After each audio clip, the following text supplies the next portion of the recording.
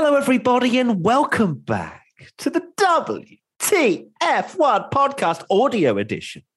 I know, you can't see Tommy waving, you can't see me doing weird faces on YouTube either, but thanks for that little dance. I don't know why I did that, Tommy. that literally is not going to be... I'm the only one that will ever see It's that. just for That's you. fine. Thank you so much, Tommy. Well, today we are going to do a little audio podcast around the breaking news that Alfa Romeo have finally filled the last remaining slot on the F1 grid and confirmed Guan Yu Zhou replacing Giovinazzi. So we're just going to talk about it. I guess first initial reactions is not shocked at all after the many months of discussions about it. Giovinazzi, I think maybe there was one talking point where there was like Antonio was seeking the government's help to keep his seat or something, or like financial help from the Italian government or something. Oh, really? I didn't actually see that. I don't know if it was fake news, but I saw something around or something. Yeah, he was seeking money from somewhere anyway.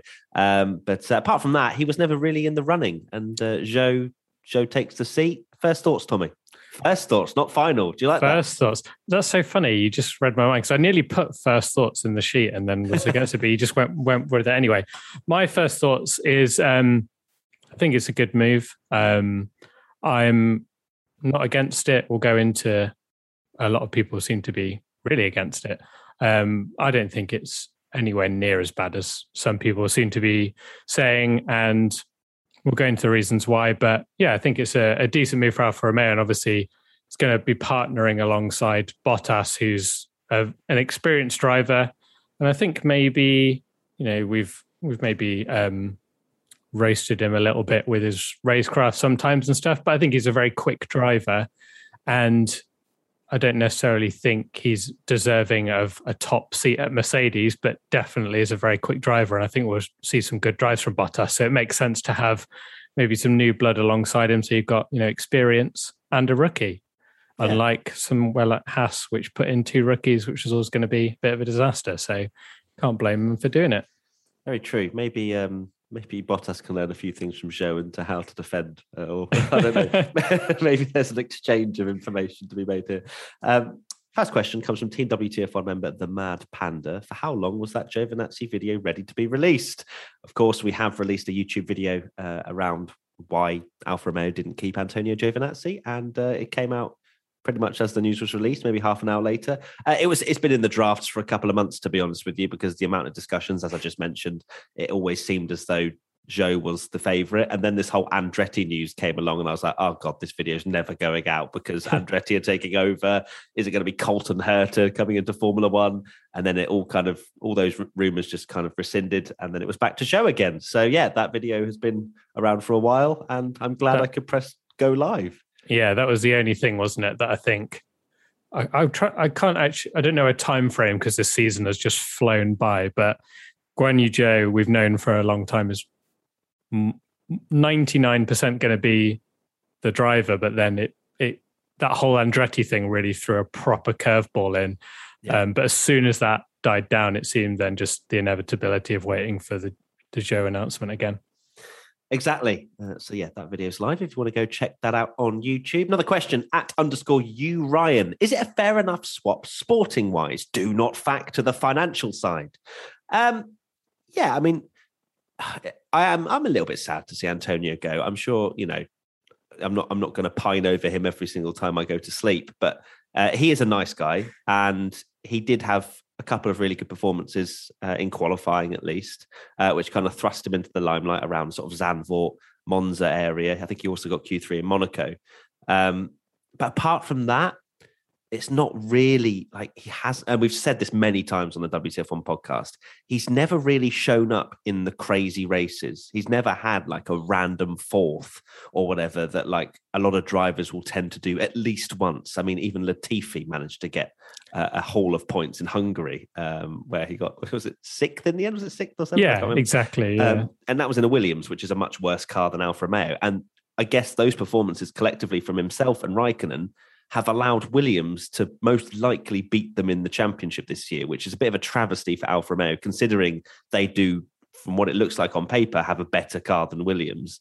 So, yeah, I think in terms of swapping him for Zhou's obviously not set the world alight. He's been in F2 for, I think, 3 years now. It's not as if he's come through the ranks like a Leclerc or a Russell, and I'm not expecting him to perform that way. But at the same time, swapping him for Giovinazzi, I don't see it being like a massive downgrade or anything like that. I feel like it's almost like a like for like in a lot of ways, that you won't really be expecting a huge amount from Zhou in that first season in.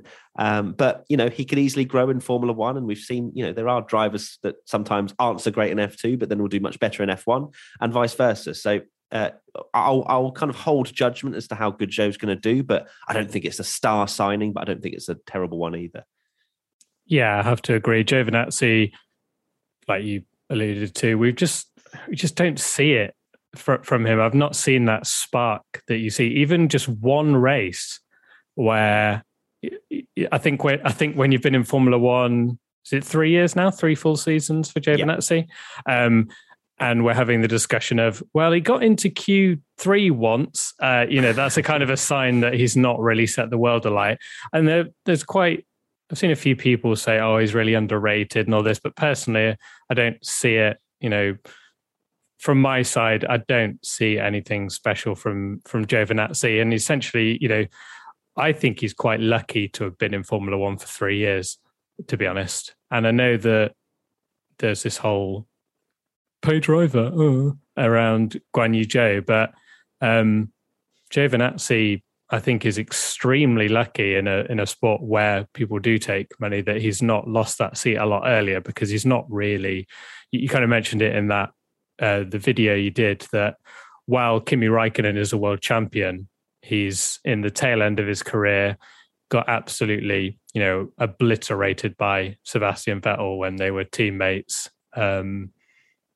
So it sounds mad that like Giovinazzi had to beat Kimi Räikkönen and a world champion quite convincingly, but that is the case. And that's what we have seen, from top drivers, like Charles Leclerc going in against Vettel in a Ferrari, and he beat him. So I've not seen that from Giovinazzi. And then as for Guan Yu Zhou, yeah, he's not the worst driver in the world.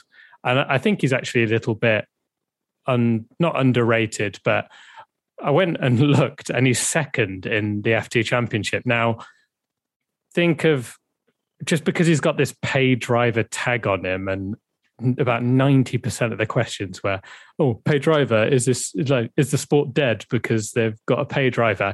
One, that's always been the case. And two, you take 30 million, like his 30 million pounds that he supposedly got out the equation, maybe even without being like, oh, British bias, change his nationality to like European or British. There's probably a lot of people that would be like, oh, he's second in F2. He deserves to, he's done all right. He deserves to be in there. And yeah, he's not set the world alight like a Charles Leclerc or a Verstappen or a Norris or a Russell, but second in the F2 title, which is the top feeder series, is pretty good going. So he can't be that bad. And I'm just happy that, we've got a new driver in. It's nice to see a new nationality and like part of the world representative, because it is a world championship. You want to see drivers from all over the world taking part. And personally, I think it's going to be very interesting to see how he does. And he's the very first Chinese driver ever in Formula One. Which is massive, which is a huge thing. And I can't believe that's actually, considering how many people they have in China, it's crazy to think that's the first time anyone's ever been from China and in the Formula One World Championship. So yeah, there's going to be an interesting, I guess, as well, from a fan perspective, it's going to be interesting to see how that sort of transcends a lot of China into watching Formula One as well.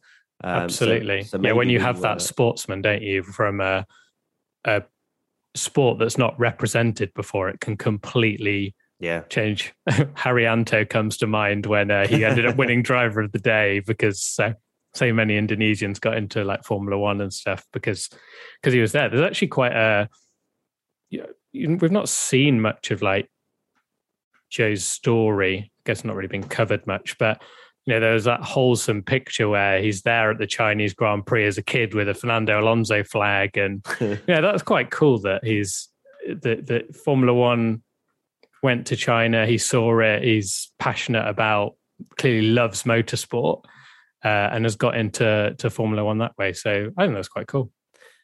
Absolutely. So we will see how he gets on next year. But I think it's not the worst deal signing ever. And we need to give it a chance. Let's see how he matches up against Bottas in the first few races. But I guess also what will play into his hands is the fact it's brand new technical regulations. It's not as if Bottas has got huge amounts. Well, he won't have had much experience at all with 18-inch rims, etc. There's a lot of things that are going to be changing in Formula One, and it's a great time for rookies to get involved because it's very much a clean slate for a lot of the drivers. Next question, Mosbius27, relatively new to F1. So has the influence of money been as prevalent in other eras? We currently have 4 pay-to-play drivers in Lance, Latifi, Mazepin and Zhou, 1/5 of the field. Now, I think it's a bit harsh to call Lance Stroll a pay driver now. I mean, he's had a pole position. He's had a few podiums as well. Like he's shown that he can be in a midfield car and kind of belongs in Formula One. Yes, okay, his attitude sometimes stinks a little bit, but generally speaking, like Lance has shown that he deserves to be in Formula One and is by no means the worst pay to play, as you put it, driver on the grid. Of course, you do have Mazepin, who, yes, is probably the strongest, alongside probably Latifi in terms of paying their way into the sport. But at the same time, that is how Formula One has always been. And if anything, Formula One nowadays is much better than what it was 20, 30 years ago, where you had fat, old gentleman drivers driving in Formula One. Like genuinely, that is what happened in Formula One. So nowadays, no, I don't think there's any problem with, if teams need it, they have to go down that avenue. And, we're not seeing someone 5-6 seconds a lap off the pace. We'd have, wouldn't we? I'm sure, Tommy, you have much more history in your mind, but the 107% rule hasn't had to come in like ever for I don't know how long. Whereas before it did, didn't it? And that was where they weren't able to literally qualify close enough to the pole time that they could be allowed into the race. Yeah, I think this whole pay driver thing and growing up watching Formula One in the 90s, if you probably told someone in the 90s that the worst driver on the grid would be a driver that's, finished second or something in the Formula 2 championship, they're not that bad. Mazepin obviously considered by many to not be the strongest driver, to say the least, on the grid. And he's a Formula 2 winner, so he's not outrageously bad. Nicholas Latifi finished second in the Formula 2 championship. Yes, he'd been there for a couple of years, was in a very good team, but you're not an awful driver by finishing in the top junior category in, finishing second over a season. And like you've alluded to, yeah, the 90s pay drivers were on another level. And this is even just the 90s or the 2000s. I can think of someone that comes to mind. We all know of Roy Nassani, but his dad actually paid on his 42nd birthday to drive a Minardi in free practice 1. And he did one lap, was 13 seconds off the pace, spun in the gravel, and then didn't know how to remove his own steering wheel, so had to just sit there. And it's like, if the worst driver in Formula One is winning races in Formula 2 and is reasonably on the pace, back then, like you say, you literally had drivers that didn't even qualify and could be 6, 7, 8 seconds slower than their teammates even. And then, if you go back to the 50s, you've had people that have been disqualified for being too slow because they've been lapped about 12 times. So consider it lucky, yes, as you've said here, that, you're a new fan, how bad is money? Nowhere near as bad. And also consider yourself lucky that it's only the bottom teams. Of course, the bottom teams are going to take a bit of money. If anything, Alfa Romeo could have gone for 2 drivers like Haas with a lot of money, gone for 2 rookies with a lot of money. But instead, they've gone for Bottas, who's an experienced driver, bring a decent amount of money. Expensive, though. Expensive as well, yeah. So they've gone for that. It's not. Yeah, there's a couple of teams at the back of the grid, but if you think about the top teams, the top drivers are there. Lewis Hamilton, Max Verstappen, these aren't paid drivers, Charles Leclerc, Norris, Ricciardo. The best drivers are in the top teams and they can afford to. And there'll always be a couple of teams at the back that have to pay a bit of money, and look for drivers like that. But if those drivers are finishing second in the Formula 2 championship, they are nowhere near as bad as some people seem to label them, like they've literally just come out of karting and given them 300 million and gone, right, I'll take this drive, thank you very much, and then be absolutely terrible. It's just not the case. And don't forget as well that, drivers literally have to gain super license points to be in Formula One. It's not like any old Joe can just, any old Joe. That really wasn't supposed to be a pun until I said it. Brilliant. Not anybody can just turn up and race in Formula One. They have to earn their super license points in the feeder series in order to get to Formula One. That pun's still lingering in my head. That's brilliant. Anyway, next question. Miga Boo, both Zhou and Piastri are from the Renault Academy, but both of them had to look at different teams or reserve seats for Oscar. Has the return of Alonso been quite a problem for both of them and young drivers in general? I'm not going to start pointing fingers that Fernando Alonso is the sole reason that drivers can't get a seat. Of course, Fernando coming back into the sport takes away one seat. Let's also mention Piastri certainly deserves a Formula One seat if we're going to go by Formula 2 this year. He's the reigning Formula 3 champion, doing very much similar things to what Leclerc, Russell did. So in terms of, it has made it a bit more difficult. If Alonso hadn't come back, Piastri may well have had a seat in Formula One, but that's just the circus. That's what happens. Some old drivers want to come back and have a go, and that's just the way the cookie crumbles. Piastri is 20 years old. He can have a year doing his Alpine reserve driver role, which is what has just been announced today as well. And then next year, if any of this makes sense, he will be in Formula One and he'll be 21. So it's not the end of the world for a Piastri who, to be honest, can learn a lot more this year anyway. Get sort of more bedded into a Formula One team, do some testing, do some FP1s potentially.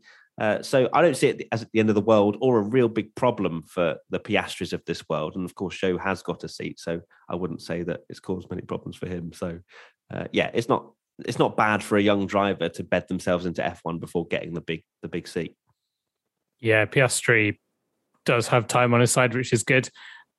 I guess the thing is that it's not Alonso's fault. Essentially, he's not.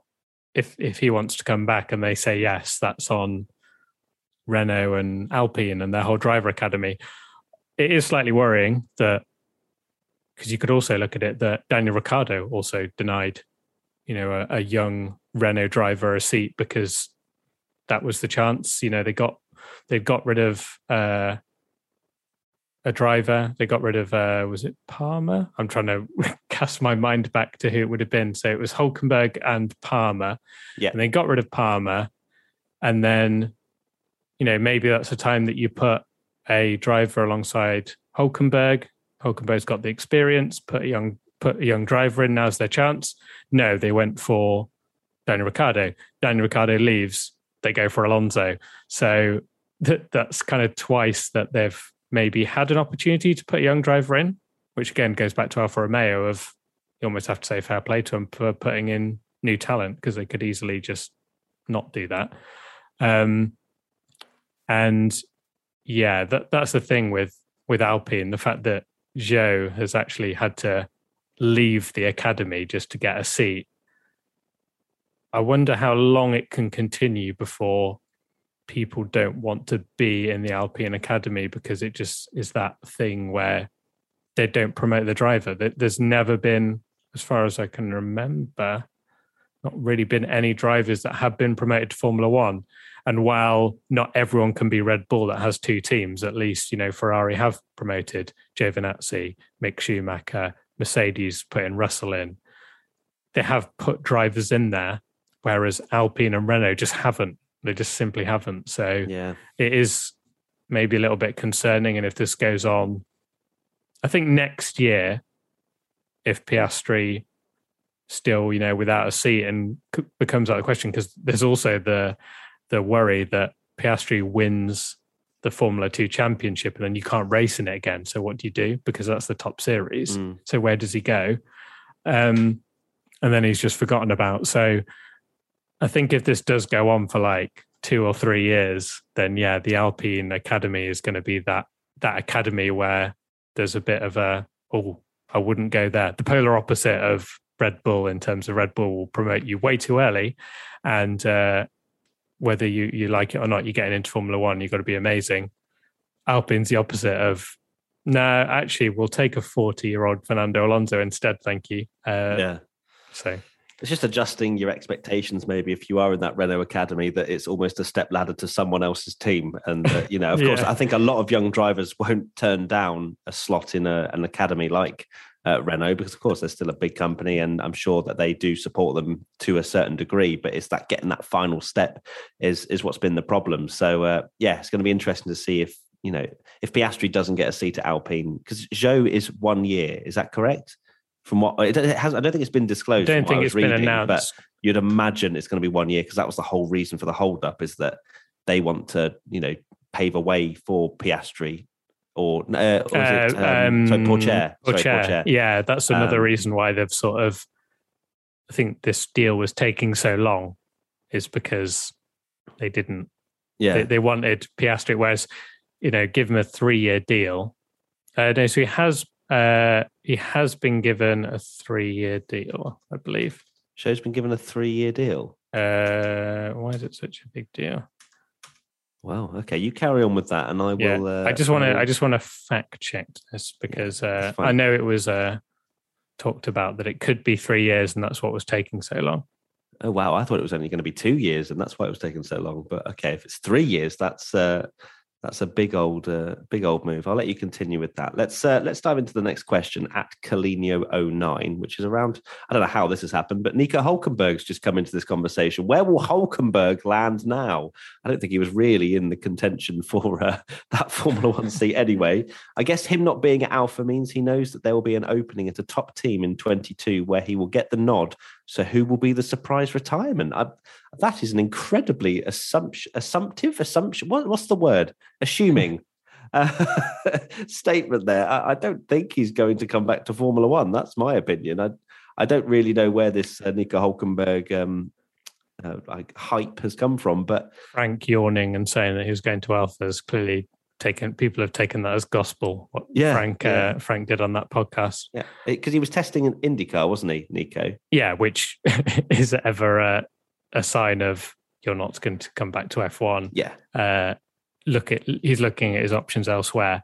Who will be the surprise retirement? I don't think any of this is happening. I'm sorry. No, I'm sorry. I think Hulkenberg's career, Nico Rosberg explosion, is over in F1. He's not coming back. I've looked in. There's no new news on how long the deal is. I'm going to blame Katie here, because I read she's done headings for each thing, each sort of section on the website. She sold you down the river. Yeah, and one of them is, why is it such a big deal? And I took it as it's a big deal, as in there's a long deal. Tommy, and then I read it, fake news. And then I read it, and it's actually, why is it a big deal? As in, why is it a big deal that there's a Chinese driver in F1? So yeah. You big plonker. Because I was going to say, how is this a 3-year deal? That's the greatest contract negotiation. Yeah. So because that was the rumor that he wanted a 3-year deal. But Alpha, I thought the rumor was 2 years. Oh, I heard it was 3. I thought it was 2, but then they only wanted to offer him 1 because of Pourchaire coming through. Pourchaire, yeah. Who knows? But either way, it's just a rumor. So clearly more than one rumor going around. But I would imagine it's a 1-year deal personally. But let's see. I'm sure maybe you're going to take it, aren't you? You're no matter how much money. Not. Yeah, exactly. No matter how much money you're throwing out, if they're like, sorry, what best we can do is a 1-year deal, you're going to take it and drive in Formula One. So yeah, absolutely. Good call. And as for Hulkenberg, yes, he's not coming back. Sorry. He's not coming back. There's not really much more to add. Yeah, he never got a podium. Come on, let's relax. Right. Tommy, final thoughts. My final thoughts is give Guan Yu Zhou a chance and don't just jump on the paid driver narrative, because at the end of the day, he's doing decent in Formula 2 and he may not be the most spectacular driver in the world, but we've seen that sometimes in junior series and then they've been really good. Exactly. So yeah, it's going to be interesting to see how he does. And I'd much rather see some, like I say, new talent in Formula 1 than someone that's just there making up the numbers. So it's going to be interesting to see. And next year, I'm glad we've finally got the full grid, because it seems like it's just been ages waiting for this alpha seat. Yeah, absolutely ages. Well, fantastic. Thank you, Tommy. My final thoughts is congratulations, Guan Yu Zhou. Let's see how you do next year. So perfect. Thank you, everybody, for watching. No, not watching, listening. You weren't watching. You were just listening, even though Tommy did a funny dance at the start. Hashtag WTF1 podcast if you want to get involved in the discussion over on Twitter. And we'll see you very soon for another podcast. Bye. Bye. I don't know why I keep doing things thumbs up and stuff. And you're waving. You're waving as well. I just waving to you. Me. You. Okay, thank you. Bye. I know you'd miss it if I didn't. I'm waving back. Bye. Bye.